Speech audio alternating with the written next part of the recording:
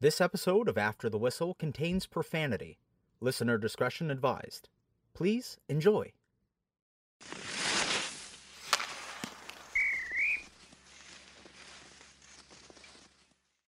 Go Morning, ahead, boys. Riv. This is your episode. What's This up? is episode 10. Rivs is dominating. He's got all the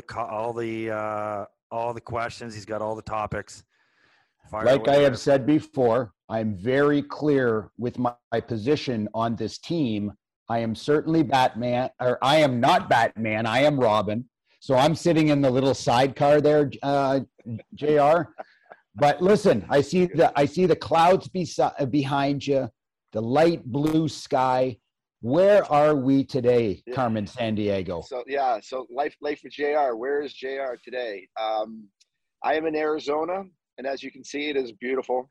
The mountains behind me, the weather's perfect. It's golf weather. So I am here actually getting ready to play with Brian Urlacher in a golf event that is made for television. A little one-on-one competition, me versus Brian, and one Hall of Famer to hopefully To another. No. Listen. To a future 15 years from now Hall of Famer when I'm close to my deathbed. Listen, JR, we're not getting into that conversation today, but I absolutely do think that you can refer to yourself as a Hall of Famer. And everybody listening, I will tell you this. They know that you are not in for some kind of a political, or maybe it's not even political, but an old boys kind of a network or something, some feather that you ruffled along the way that somebody can't handle. I will tell you this. I appreciate that. I love you forever for a lot of reasons and for your kind comments. But there is one thing I'm a Hall of Famer at, and there's no question about it. And that's being very honest, and that's being forthright, and that's being good on television and telling it like it is, and sometimes pissing people off. And I know that I was good, and I know that I'm good on camera because I talk way too much. I say probably more than I should. And watching some of the stuff that I've watched on television over the last couple weeks with what these guys are saying, how they're saying it, and how fucking boring that it is. Listen, I feel I am a Hall of Famer. I'm a Hall of Famer as television goes. As television goes, I am a Hall of Famer, 100%. I love it. On the ice too. So you're golfing with Brian Urlacher. So how does that come about? Because did you guys obviously cross paths with your time in Chicago when he was there being absolutely dominant with the Bears? Yeah. So you guys know, obviously we do a lot of charity things together. As athletes, you go to a charity event, you raise sports or business or entertainment. And there are a few people that really, you're going to be great friends with forever, right? You just feel it. You feel the chemistry. You love their personality. There's not a minute that doesn't go by that you don't have a good time with that person. And, Brian Urlacher is that for me. He's a great friend, and we're actually going on a golf trip to Mayakama up in Napa, and I'm bringing Tamu Solani with me also next month. So two of my favorite guys in the world, but he is awesome. And when you have friends like that, you try to be with him as much as possible. Now, So I ask him to do these events with me a lot. How many years has he been retired? I think he's about 8 years now, 8 or 9 years. Yeah. Yeah. So right when you speak with him and you talk with former professional athletes, and he played a really long time in the NFL. Mm-hmm. How is his body doing? How is he feeling physically and mentally, now that he's away from the game? Really good. He's actually like a world-class bike rider. Like he's a mountain bike freak. He took me out mountain biking a couple of years ago, and he literally kicked the shit out of me. I mean, this guy is an absolute animal on a mountain bike, and he's in great shape still. I don't know anything about his head or whether he's had many concussions.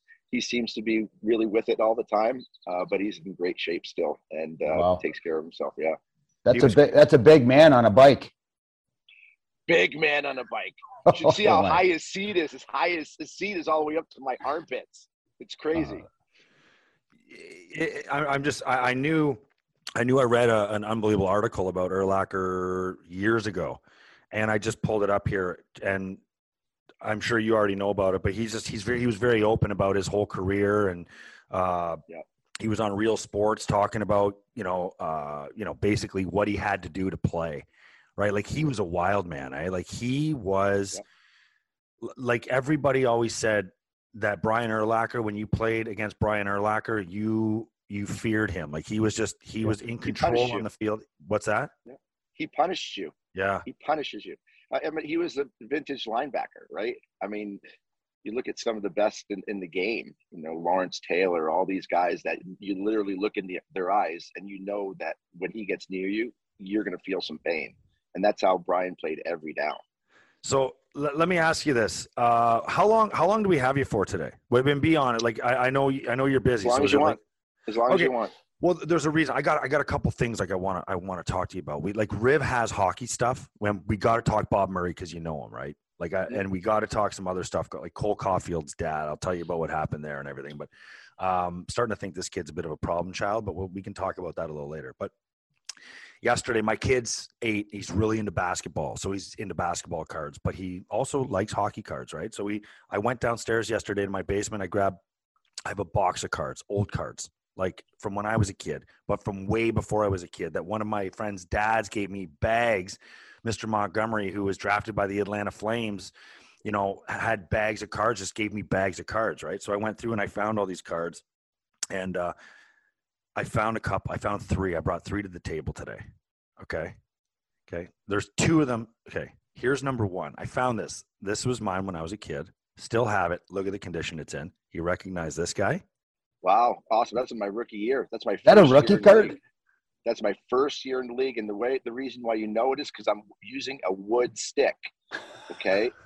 And the reason why I had to use a wood stick is because that year I was playing half the year in junior with the Hall Olympics and half the year with the Chicago Blackhawks. Now, the reason why I'm using the wood Victoriaville stick is because the Quebec Major Junior League at that time, for whatever reason, maybe they were big time liberals or whatever, but they made you wear full face masks, neck guards, and you couldn't use aluminum hockey sticks. For whatever stupid reason, the Quebec Major Junior had that rule. So I couldn't use my aluminum sticks that I used as a young kid. So I had to go to wood stick, and that was the stick. So that's how I know that was my first year in the league. That literally my 1988-89. Card number 2. Bam! That's the same card. Same card. Just so you guys want proof that there's 2 of them there. Okay. Last card, and this is a rookie card also from 1980. Okay, so it's not you, JR. And this one is, I pulled this one out for Craig because I think Craig's going to tell you a great story about this guy.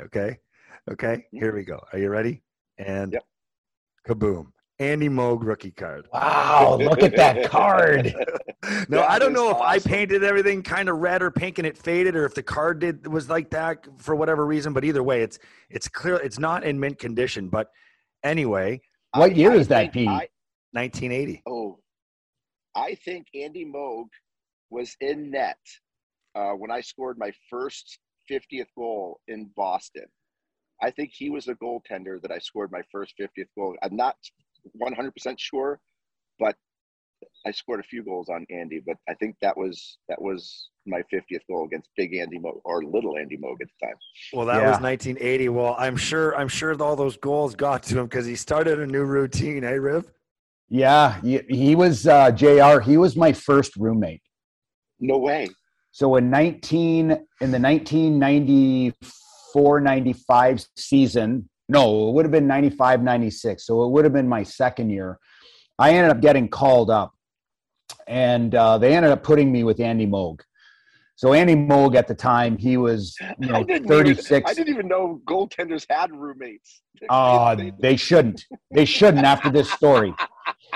So I'm a 21-year-old defenseman that gets called up from the minors. I was scared out of my bejesus. Not like these young guys today that, they get called up and they think they should be running the number 1 power play and playing 25 minutes a night. But I was just Or happy their to dads be think there. it's bullying on social media when a visiting team says, "Hey, are you playing tonight?" Because you played like shit in the first period. But go ahead, we'll talk about that later. Just another example of a soft. I get called up. And I'm waking up in the morning. Okay, I'm laying in my bed, and I can hear my roommate grunting, like like this. And I'm thinking to myself, I don't want to roll over and see what's going on over there. Yeah, you're afraid he's running out. So finally, hold on. Was the hand cream from the bathroom next to oh man. So anyway, I ended up rolling over, and I look, and I had the worst sight I have ever seen in my entire life. But a 36-year-old guy that had a body of a 75-year-old, and he was stretching in between the beds. So he had a towel down, he was stretching, and he was stretching obviously his back because his legs were over top of his head, and I get the full moon right in my face. Riv got what you call sunny side up eggs, and that's room service, Riv. So he didn't even bother to put on a pair of shorts to start stretching. He just gave you the straight dirty eye at you. Yes. Oh my God. He gave you the straight dirty eye. That is disgusting. Hey, I'm Ricky, welcome to the league. Which way were you facing? Were you at least facing the wall, or did you wake up kind of on your stomach with your head kind of turned to the middle? My bed was closest to the window. I was laying on my one side, facing the window, and with all this grunting and moaning and stuff, I just kind of like leaned back over, and right when I leaned over, I had the full moon, right, and all the salad and sausage and everything else was right there in my face. And all I can think about is the movie Fletch Jr. when he goes, Moon River. Moon River. Wasn't there an elephant? Wasn't there an elephant named Babar? You got the whole hit. You got the whole hand in there, Doc. Yeah, using the whole fist there, Doc. So, I mean, obviously, that's why I pulled it. Awesome. I'd heard that story before.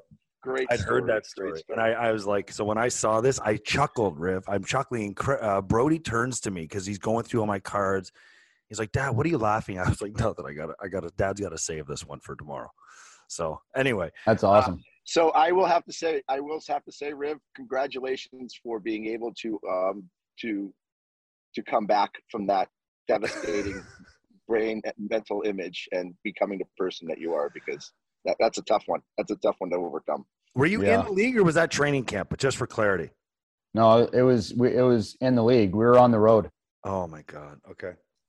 So wonderful. So well, nice little intro story. JR, so I sent you guys a text this morning, and I had an unbelievable experience on Monday. So, but I need your advice on something, because I don't know I don't know how I acted, but have you ever had a 41-year-old man come up to you when you were like in your prime or whatever, or even now, and just be like, oh my God, I loved you when you played. You have no idea. I was here when you scored this goal. I was there. I followed your career. My kid has your jersey. Have you ever had and I'm asking you this because Riv, no offense, but it's JR. I mean, you're Riv, and it might have happened in Montreal, but more likely it certainly hasn't happened to me. But I'm sure it might have happened to you, because I'm fearful I embarrassed myself the other day, but you can clarify it for me. But has that ever happened to you? Yes, happens a lot, actually, and it's a great feeling. No matter when. I don't even care how old the person is. It's a gratifying feeling. It happens to me quite often. Yes. Yeah. Well, why? What do you got, Petey? Well, okay, so it's like there's a long it's a long story, and I'll try to keep it as short as possible. But so I met a band the other day that was so influential to me. And I'd say in my life, I mean, I still listen to them this day. I think they're still putting out really good music. In fact, I think their latest album is as good as they've ever been. And he acknowledged that when I met him the other day at this private 20-person day of the concert. Thank you to the Edge 103.3 here in Buffalo. They had an Edge session with Our Lady Peace. And Rain Maida, Mike Maida is his real name, and Duncan Coots, Rob Coots is his stage name, or Duncan's is, I can't remember, but either way, Coots, like they went to Ridley College. My father was the athletic director at Ridley College for 30 years in their time there. Okay. No way. So they had crossed paths. Now my dad's honest when he says like, I remember Maida and I remember Coots for sure, but he said Maida was, he feels like Maida was on the other side of campus, so he might not have bumped into him as often, but I feel like Coots was near my father's, area where he was regularly around. So long story short, I'm 15, 16 years old. So I'm 18, I'm born in 80s. So this is 1995, 96. They come out with their first album. Okay. It has Naveed on it, and it, they became really big in Canada, but more importantly, because Craig, I know you've heard of them, right? Yep. So more importantly, I didn't know that they were from Ridley. I didn't know that they'd come to Ridley, but I was running around the school there when they were there. My mom remembers those two guys. So long story short, they come out with a couple albums. I'm playing junior hockey. I listened to them all the time, like all the time. That was a staple CD everywhere I went. And for those kids that are listening, CDs are compact discs.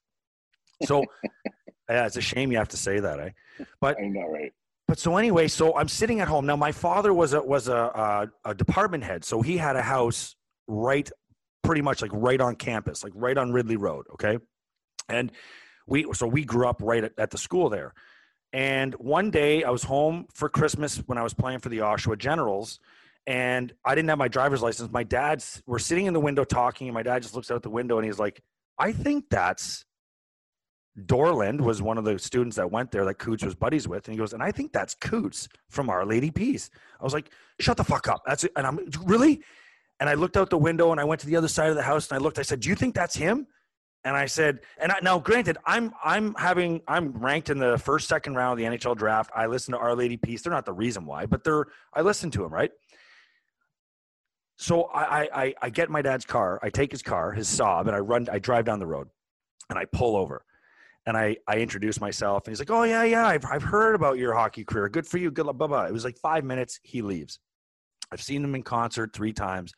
I got tickets to go see them on Monday night. I get lucky and get to go to this thing on Monday afternoon. And it's at the Town Ballroom in Buffalo. And I'd only ever been there as doing Ryan Miller's events, so I only knew how to get in the back door. Hey, So JR, thank God we're getting the short version. Guys, no, listen, I'm sorry. Go ahead, Petey, go ahead. I'm sorry. JR, am I killing you here? Am I killing you? No, not at all. Hurry Buddy. I'm enthralled. Okay. And I appreciate that because ribs is ribs. But anyway, so I'm driving down the street and I'm looking for parking, and all of a sudden I see their bus, but I didn't think they would be. I didn't know anything. I didn't think they'd be there. I didn't know where they were coming. I'm just driving down looking for parking. And all of a sudden I'm like, wait a minute. I slow down and here's Coots, Rob Coots coming out of the back to go to the bus. So I slow down and I wave to him through the window, and I roll my window down. And he waves and he comes up and I go, Mr. Coots. He's like, yeah. And I said, I'm Sandy Peters' son from Ridley College. My name is Andrew Peters. And he said, oh my God. He said, I could hear it in the voice.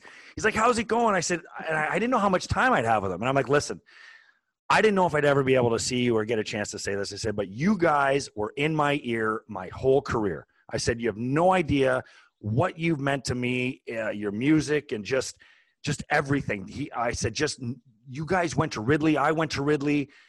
You guys made it. And I always thought like I could try to make it like you know what I mean? And he's like, hey, why don't you pull over up here? So I pull over and I'm like, can I, he comes up to my window and I'm like, do you mind if I get out of the car? And I just stood up and I shook his hand and we talked. He gave me about 10 minutes of his time. And I said, and I'm like, listen, I don't know. I'm 41. I said, I don't know how cheesy this is. I said, but I just need to tell you again. I fucking love you guys. I said, you have no idea. I said, you are the man. I said, I love your band. I love your music. I said, and I said, I'll see you inside basically because I'm going into this thing. So we go inside. I watch this 5-song little intimate kind of concert thing for 20, super fans. And I walk up to the stage after. So Rain Mate is done. And he goes, hey, we'll see you guys tonight if you're coming to the show. So clearly, I think that's kind of his way of saying, like, see ya, right? Yeah. So what do I do, JR? I fucking go to the stage. He's folding up his guitar in the box, and I go, hey, Rain, you got a second? I didn't say minute. Because I've had people come up to me too, and I mean, I know what it's like to be annoyed sometimes, right? Bad timing. I'm sure you have too, guys. And I said, Rain, you got a second? He's like, yeah, hold on. And he didn't seem to, like, kind of into it at first, right? Acceptive. Yeah, receptive. So I said, he comes over, and I dropped the Ridley thing right away. I'm like, hey, listen. I said, my father was the athletic director at Ridley College, Sandy Peters. I said, when you were there, I said, I was a little kid. I said, my name is Andrew. And he's like, oh, my God, how you doing? And he kneels down. He's like, because he's on the stage. He starts chatting with me or whatever. I get like maybe 2 minutes with him. Asked about my kid, whatever, my short time in Buffalo. And I literally turned to him and I said, I said the same thing I said to Coots. I said, I know this is going to sound cheesy. I said, I'm 41 years old. I said, but you guys were in my ear through my whole hockey career. I said, I mean, my whole career. And even to this day, I said, so congratulations on all your success. Thank you so much. And then he was a great athlete. My dad told me to say, so I said, my dad wanted me to say something to you. And I promised him I would. He said, tell Maida to get his fucking football equipment in on time, because I guess all the football players are always late. But he looked, and he's like, that's unreal. He said, tell your father I said hello, gave me a little fist bump, and off we went. That's it. That's cool stuff, right? I got to you didn't tell him to get the guitar out of the case and let's play a couple. Yeah. Or sign it for me. Or sign it for me. I don't understand. This guy is like, I can't believe they're big where I come from, where we come from in Canada. But I mean, with the talent that he has and everything, I mean, guy's phenomenally talented. You were starstruck. Yeah, I think I was. And I only get that way if I meet musicians, I think, because I've met actors and actresses and lots of legendary athletes by luck through events and things like that. But when I meet a musician that I love, like it's like. Well, they are pretty cool. You sent me that song. I listened to it. They have a really cool sound. It's almost like a mix between the Cult and Pearl Jam, right? Yes. Really I sent you Starseed. Really, yeah. Really cool song. I can see why you listened to that before a game. It's pretty exciting. Well, I mean, I was kind of embarrassed. I mean, to be quite honest with you, but I'm sitting there and I'm like, I got to say this, man. It's like my one chance. It's my one chance to be able to tell them. And I don't know. Do they want to hear that? I don't know. Did you want to hear that? Yeah, I don't know. Of course they do. Either way, I'm sitting there. I did say one thing to Coots. Now, I will say this. I'm sure it meant a little bit more coming from you. Obviously, coming from a professional athlete, coming from somebody from their hometown. They knew your dad and everything. They just get somebody, just a regular fan. It's different coming from you. I'm sure they enjoyed it a little bit more, for no question. Well, sorry. Petey asked me to go. I just couldn't make it. I said to Riv, I go, hey, you want to come to the concert tonight? They're unbelievable. He knows who they are. He goes, you couldn't pay me $5,000 to go to that concert. I said, love Our Lady Peace. He goes, it's not the band. It's the crowd. It's the atmosphere. The crowds. I was just going to say, that's not Riv's scene. Going to a lot of people, banging shoulders, getting bumped all over the place, having sweat smell all over him. He said, fuck that. I could be at home listening to their 100%. Do you know that about Rivs? I do know that about Rivs. Okay. Yes. All right. I do. Yes.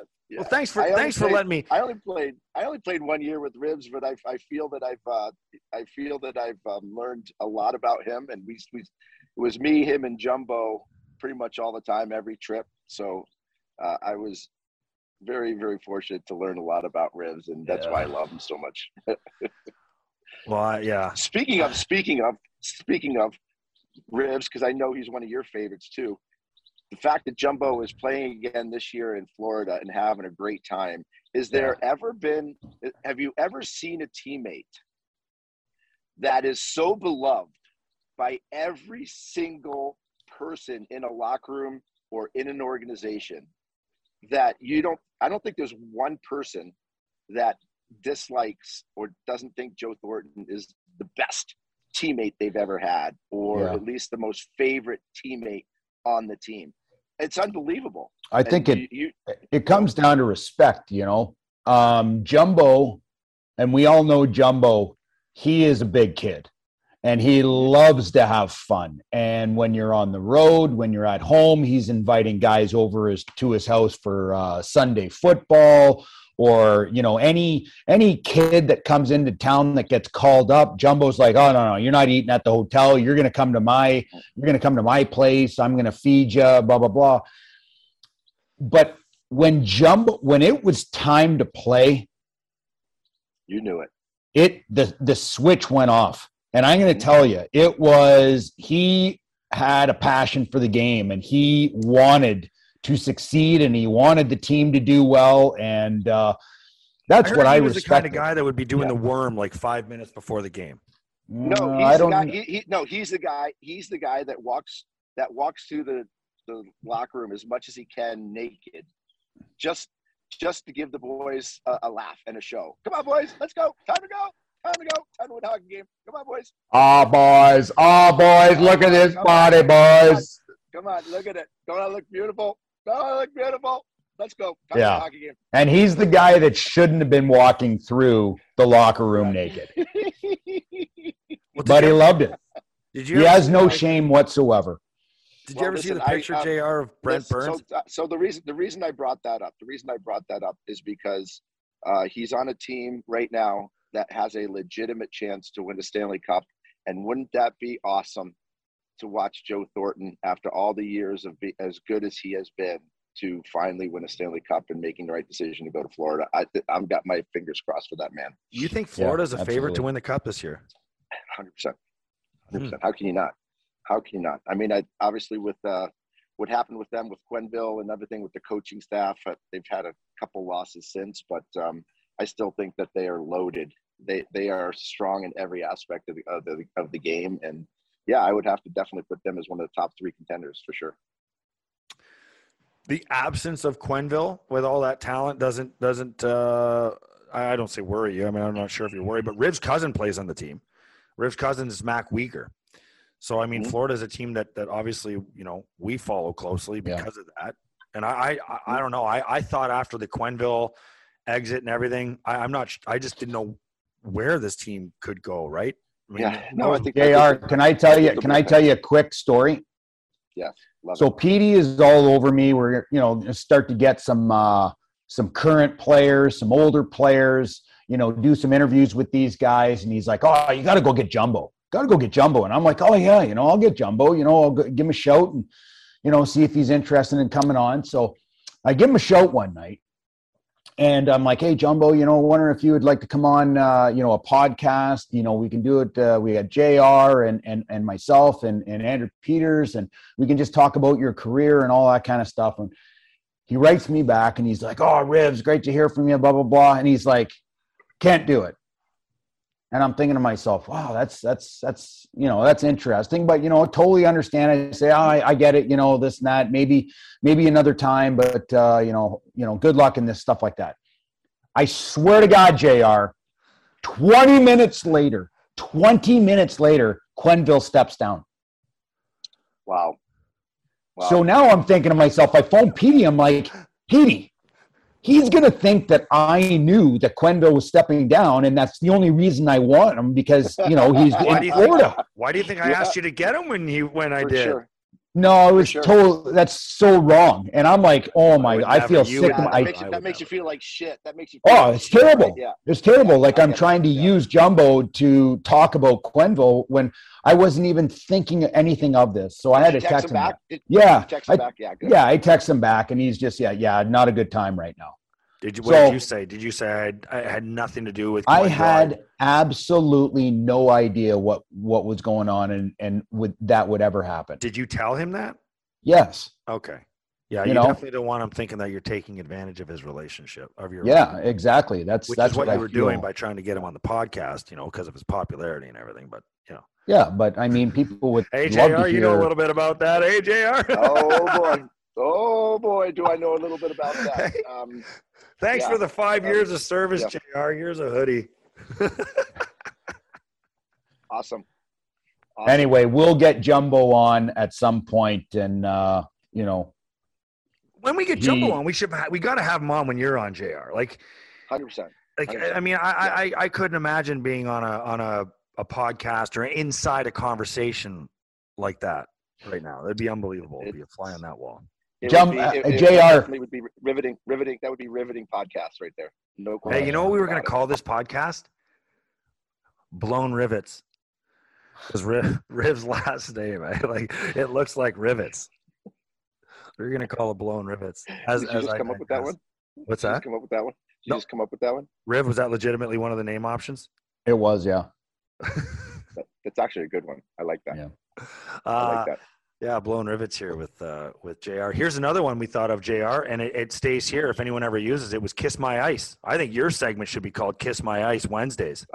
That's a great one too. That would be right up my alley. Because, you know, I got into trouble. Well, not trouble. I shouldn't say that, but people gave me shit for telling everybody to kiss their ass during the 2004 lockout, right? Because everybody was blaming blaming the players, that it was our fault that we weren't playing. Like, we can't go play. Don't you guys know that the owners are locking us out? Like, we can't just go back in and start playing. The owners have to let us. So go blame them. Don't blame us. You can kiss my ass, you know, if you were going to blame the players. So, you know, there you go. That's my gift to you. That's the new name of your book, Kiss My Ice. No, might be another opportunity to start another show on No Filter. Kiss My Ice. You can have it. My gift. Just remember where you heard it. So speaking of Kiss My Ice, Montreal Canadiens told Caulfield to kiss his ice and sent him down to the minors. What happened here? Like, I don't know all about this kid, but you was mentioning something at the beginning of the show. I was shocked to hear that they sent him down. This kid is an awesome hockey player. So you're saying this could be more personal? Well, there's some stuff going on here. I mean, I don't know. Like, there's a picture of him on social media right now holding, and I don't know if they're photoshopped or not. So you got to be careful. But holding 3 Scrabble pieces that spell out a homophobic slur, starting with the letter F. Okay, so that should spell that out for you. And that is in a picture circulating on social media right now. I don't know how much validation there is to the photo, but the part that I was saying about Cole Caulfield that I said to you was his dad. So I guess he's playing in the minors, okay? And I sent this to you, Riv, but his dad was, I guess, I don't know if he's trolling the internet or whatever, or checking out the internet, but the Utica Comets, American League team, was like, they tweeted something out saying, "Hey, Cole Caulfield, are you here? We didn't see you the whole first period." You know what I mean? Because he was not playing, bro. He's invisible. So his dad complained. Yeah. I wonder if Eshy threw that out there. You know, Robert Esch is the owner up in Utica. Okay, go ahead. So Robert, you think Robert Esch might have wanted to throw that out there? It's not out of his personality, that's for sure. Little shitster. I love him. Yeah, but okay. So regardless, is that an offensive tweet? I don't think 10 years ago. I don't. Is that bullying? Is that social media bullying? No, I think that's to say, "Are you here? We haven't seen you." Oh, you're first period. Is that what you're saying? Yeah, that's what they said. Basically, that's basically what it is. No, that's called gamesmanship. That's called gamesmanship. That's not bullying. His father. Listen, I think the father right now is looking at his young son who has dominated the game of hockey at every single level for many years, whether it's at the National Development Program where he set records and then he went to Wisconsin and, now he had a really, really nice start with the Montreal Canadiens in the playoff run last year. And Cole Caulfield came in with insanely high expectations on him and started the season off in 10 games, had 0 goals and 1 assist, -3. Montreal, not liking the direction of their team, decides to say, hey, we're not winning this year, so why not send this kid down so he does not lose his confidence, go down, let him play, and go from there. And when I sit there and I listen to, a dad is unhappy because his kid's getting bullied on social media, that is not a text to me that you're getting bullied. No. And what the hell is your dad even out there right now in the media? Well, yeah, I guess so. So the Utica comments have been warned by the AHL that those kinds of comments are unnecessary. I'm paraphrasing. Fuck off. You should be flattered right now. Your dad that's sitting at home watching your son now watching your kid in the minors because he sucked up in the NHL for the first 10 games. You should be flattered that they're targeting your son. And what was said was not bullying. You should be taking that going, my son's pretty damn good because they're targeting him. What are you supposed to do? So what are you supposed to do now when you're trying to smack talk in a hockey game? Do you go up and say, nice color skates? Oh, you look kind of weird with a long stick.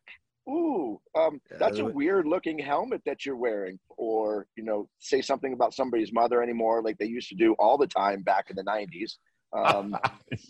So all of a sudden, all these that are running around because they can't stand the fact of maybe hurting somebody's feelings, especially a professional athlete who is going to make millions of dollars. And I agree with you, Riv. If I was Cole Caulfield, I'd tell my dad, if I ever see you on social media again, I'm going to kick your ass. He just made Cole Caulfield's life a whole lot harder in the NHL. Oh my God. So absolutely 100%. But you know what? Grow a set.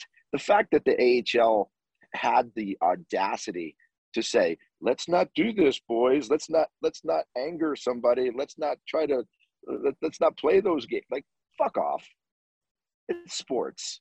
And you got to love that. You have to love that back and forth. That's what people love to see. They love to see people nitpicking at people, grinding people, doing anything they can to say that my team's better than yours. What are we all? Like, no, we all don't read the comments again, Petey. We all don't read the comments. We all don't get along. Like which comments? Read the comment that the Utica comments. Oh, so the actual. So I gotta pull it up here. Like basically, where is it? I think I sent it to here. Yeah, here it is. Yo, at Cole Caulfield, are you here? Everyone keeps saying you're here, but we haven't noticed. Did you not play the first period? I think that's hysterical. That's great. That's great gamemanship. That's awesome. And like, what was that bullying? What the hell? That's not that, like, the fact that anybody would even think that that's bullying is beyond the wussification of all types of conversation. All types. So Paul Caulfield is his father. Oh, they should have said, they should, what are they going to say? Hey, Cole Caulfield, welcome to Utica. I hope you beat us really bad tonight because you're a great player. Is that what they want him to say? What a crock of shit. All right. JR, do you like the idea of what Montreal has done? Like right now, they're 14 games into the season. They're 3-10-1. They are second worst in the league. Okay.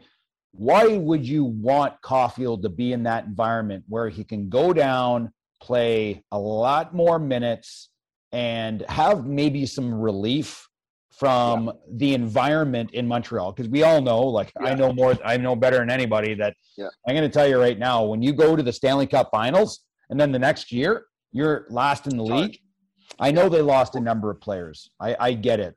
Carey Price and Price Weber Philip Deneau, and they traded away and didn't sign guys. And listen, I mean, they're a transition team. That being said, I like the idea of what they're doing with Caulfield, because if he is not ready to take a bigger role on the team, there's no need to have him find his way in the NHL today. All right. Well, this is I agree with you. I don't have a big problem with it.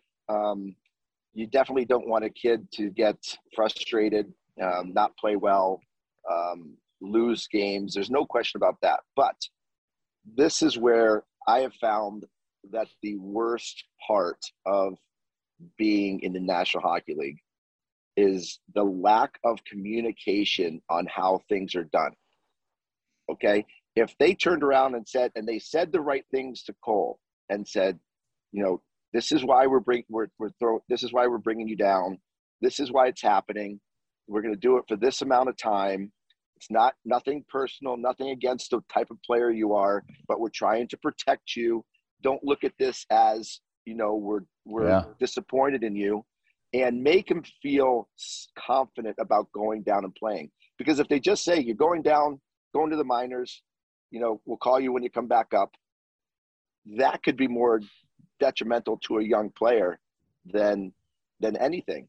So it's the communication where the National Hockey League, and especially GMs and management, a lot of times are terrible communicators. I just hope that the communication was right. And I would think Bergevin, being, the type of teammate that he was and is, would handle that properly. And I'm giving him the benefit of the doubt. Hopefully he did.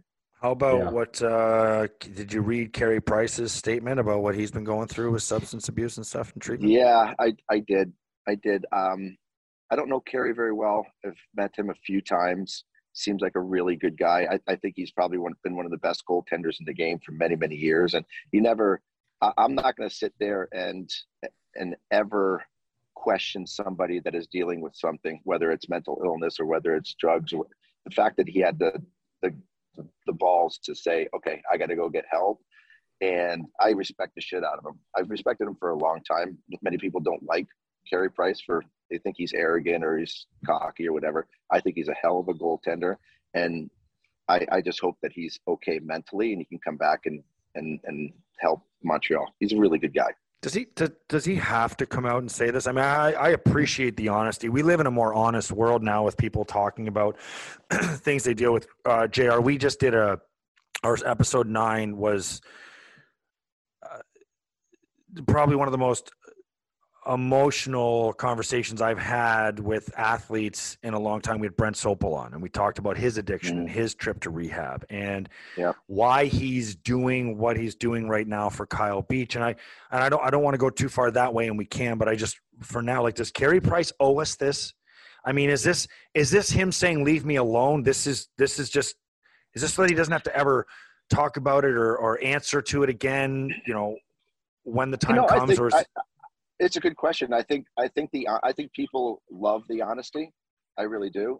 And I do think it will stop or at least slow down the conversation, because I think that's important. Listen, stop the conversation. Be honest. Let everybody know what he's going through, why. And there will be a lot of people who will be very appreciative of that and really give him the benefit of the doubt and give him a pass and say, okay, way to go. Thanks for telling us. We hope you're better. End of story. So I think he nipped it in the bud, and I don't think people are going to hash on it too much longer because he was honest. So good for him. Yeah. The goal, he made a statement through the Canadians and also posted it on his Instagram and,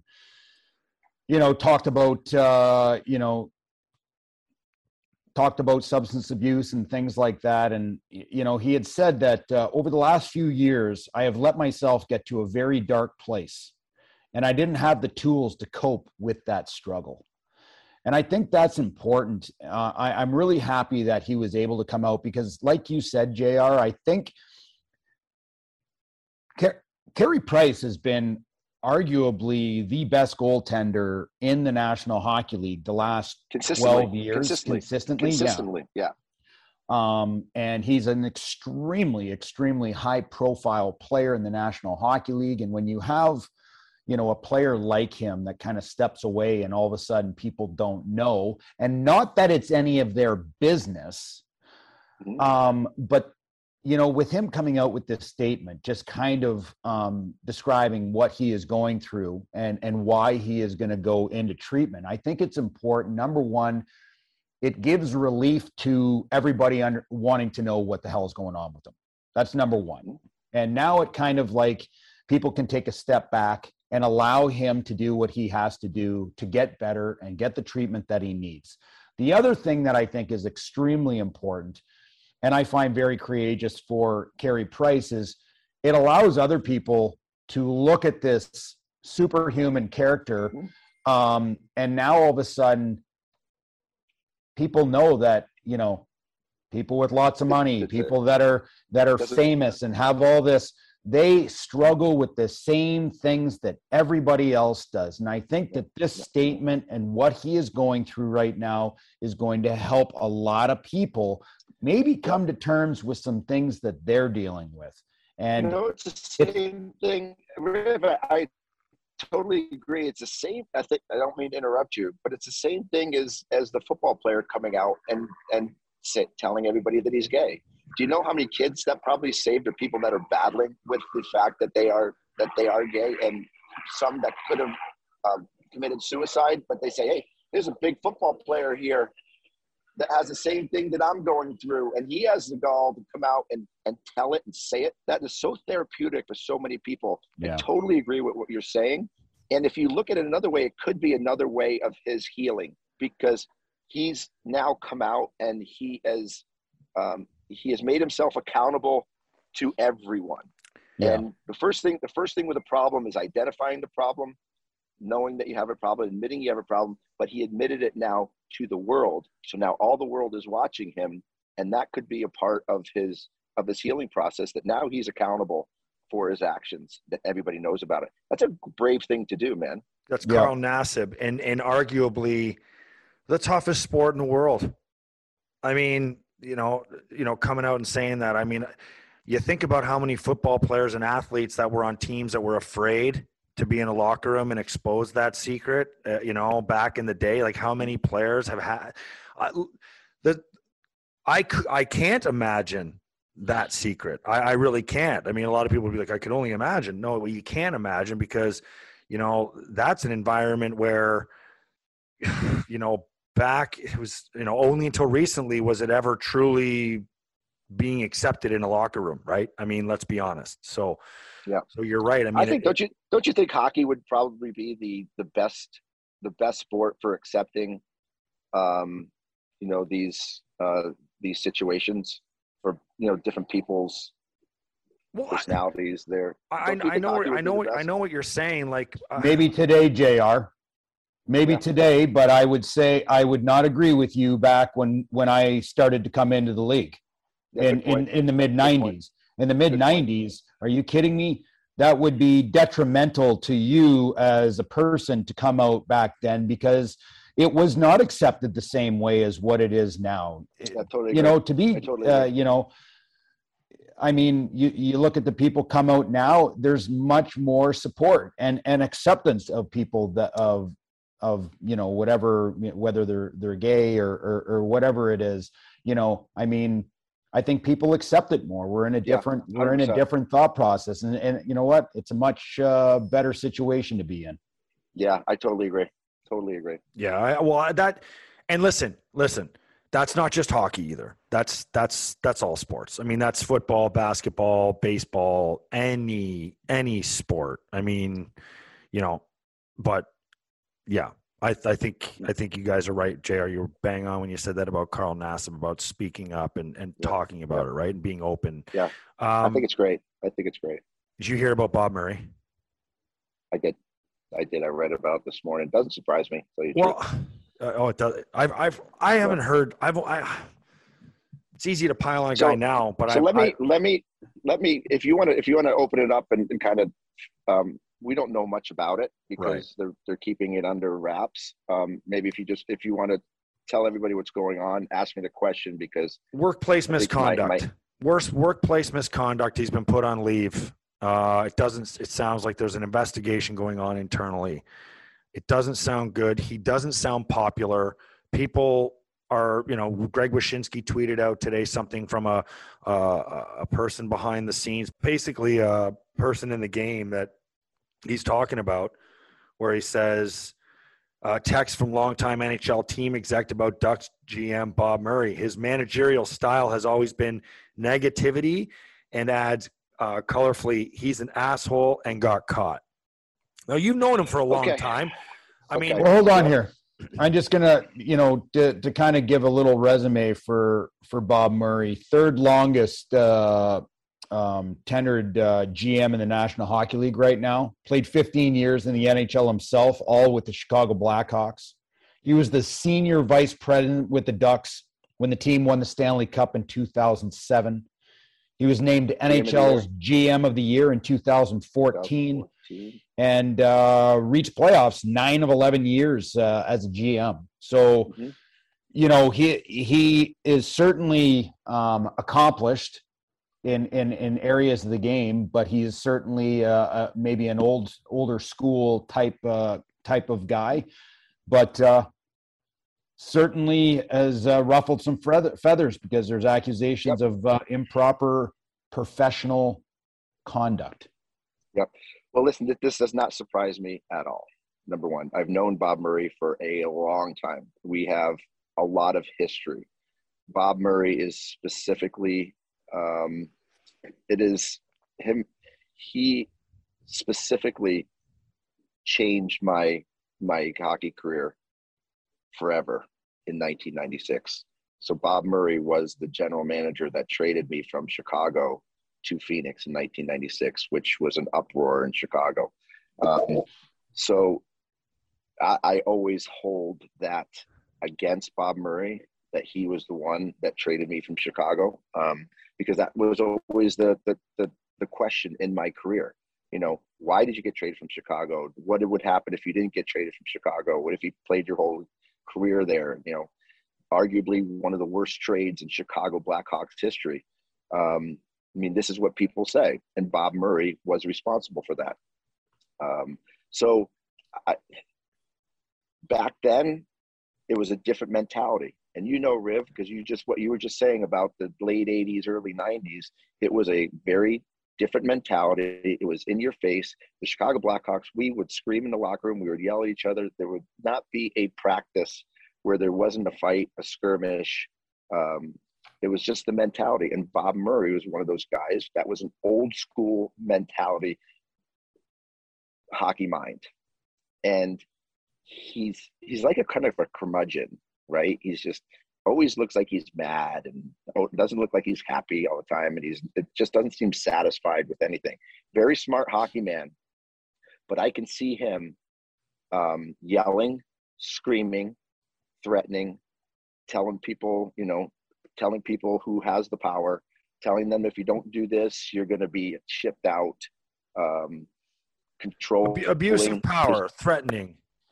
Well, yeah, and you can't do that anymore. Like, I would like to know what players, if they were players or people that were into management, I'd like to know who brought this out and made those accusations and started this whole thing, because those are pajama boys too. Can't handle it. Can't handle somebody yelling at them. Can't handle the pressure. Can't handle getting abused verbally. I used to get abused verbally all the time. I still get abused verbally all the time. So I have. You know how much money I can make right now going out and suing all the people that verbally abuse me and to say certain things. I'd be one of the richest men in the world. So I would love to know the people that started this accusation and started this investigation on Bob Murray. Is Bob Murray not today's typical type of personality for the National Hockey League? Absolutely. And I think the National Hockey League and a lot of sports are getting rid of those kind of mentalities, and he's going to be the next victim of it. But well, you know what? There's two ways of looking at it, right, JR? I mean, back when he was, GM back in the 2000s and part of those teams. You know, he grew up in an environment playing in the National Hockey League in the mid 70s and into almost like 1990 is when he retired. Then got into coaching or senior advisor or vice president and then GM. The problem is he's 66 years old and his ways of doing things have not evolved.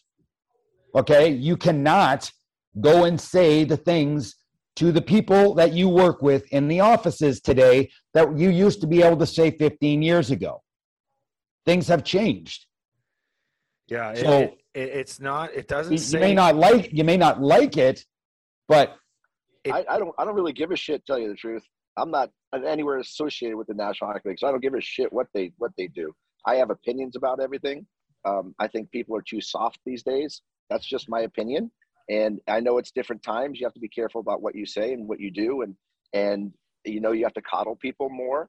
And that's why I said Bob Murray is not going to be, he's not going to be in this league very much longer because it's his style is not of the times. Now, granted, does it suck? Yeah, but it's good. It's not the first time it's going to happen, and it's not going to be the last time.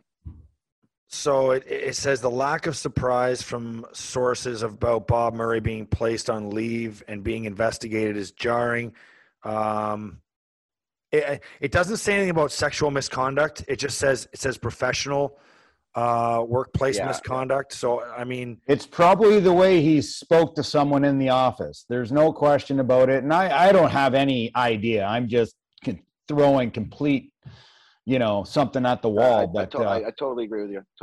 It's probably just the way he speaks. When you talk to Bob Murray, there's a tone, there's an aura, how you feel. It's different than like how you talk to Jumbo and the feeling how you feel when you talk to Jumbo. It's a different mentality. It's a different sound. It's a different tone. And I know it's a tone that a lot of people would feel threatened, not threatened in, oh my God, he's going to beat me up, but threatened that this guy has power over my career. And that's for sure how Bob Murray has run his ship. And unfortunately, those ships aren't made anymore. And that ship has sailed. There's another ship that has sailed. It's the Jack Eichel ship. We'll wrap this up with you on the Eichel conversation. We've beaten this horse to death, and we haven't spoken to you about it. I'm not sure if you know this, humble brag, by the way, but I broke the news, AJR. I'm not sure if you caught that or not, but it was like 7:15 in the morning. Love it. Attaboy. Yeah, early rise got the worm. What'd you think of the deal? I liked it. I thought it was good for both teams. I love Tuck. I don't know if you guys watch this kid at all. I think this kid is a stud, and you're going to see some great things from him. I think the question how Jack's going to come back from this surgery. Did Vegas take a chance? Yeah, but if he comes back healthy, the Jack Eichel healthy, there's going to be a lot of happy fans in Vegas, and I think that team is again going to improve even more than they already are. I thought it was a good deal for both teams. What would you say to a former player or former analyst that said Tuck is a second, third liner at best? Yeah, he's a second liner. I think he's a second liner. Depending on the team that he's on. I've watched him a lot, and I've seen him do things and play at a level. Now that he's in a trade like this, a lot of people are going to be watching him more. He's going to be under the gun a lot more in Buffalo than he was in Vegas in terms of the people that are watching him, the media. He's got to raise his level more consistently than he did in Vegas and stay healthy. But I'm telling you what, when this kid is going, he's a beast. He's fast. He's strong. He can score goals. He's smart. It's his consistency that he's got to work on. But he's a kid, and hopefully he finds a way to do that. And Buffalo will enjoy watching this kid. Your shirt says "Never drinking again." Is that because you're going sober? Or is that because you drank too much last night and you're feeling it today? It's like an everyday comment, but on the back it says, by the way, get me a beer. So There you that's go. that's how long it lasts, from the time that you read it on the front to the time you read it on the back. That's how long that comment lasts. Riv, do we have time for the Chipotle story with him, you think, or no? No, No you time. gotta save that. Save- You gotta save Chipotle that till for next week. Gio, because Gio is the one that kind of we were discussing that the other day. So the next episode Petey's got an unbelievable Chipotle story. These things only happen to Petey, right? So I got a picture of it and everything. you got to stay tuned for that Oh, one. geez. And you're Okay, in I'm on. Arizona, and I think Chipotle started in Scottsdale, didn't it? Yes, it did. Yeah. Yes, it did. There's actually one. I can see one right there. Right there. I might actually go get myself a little chicken bowl right now. That's a wrap on another episode of After the Whistle. Don't forget to follow us on Twitter, After the Whistle, and at Craig Rivet 52, at the Instigator 76. And you can find us, as you already know, on Apple, Spotify, and YouTube, and anywhere else where you can get your podcasts. Thanks for tuning in. Don't forget to spread the word.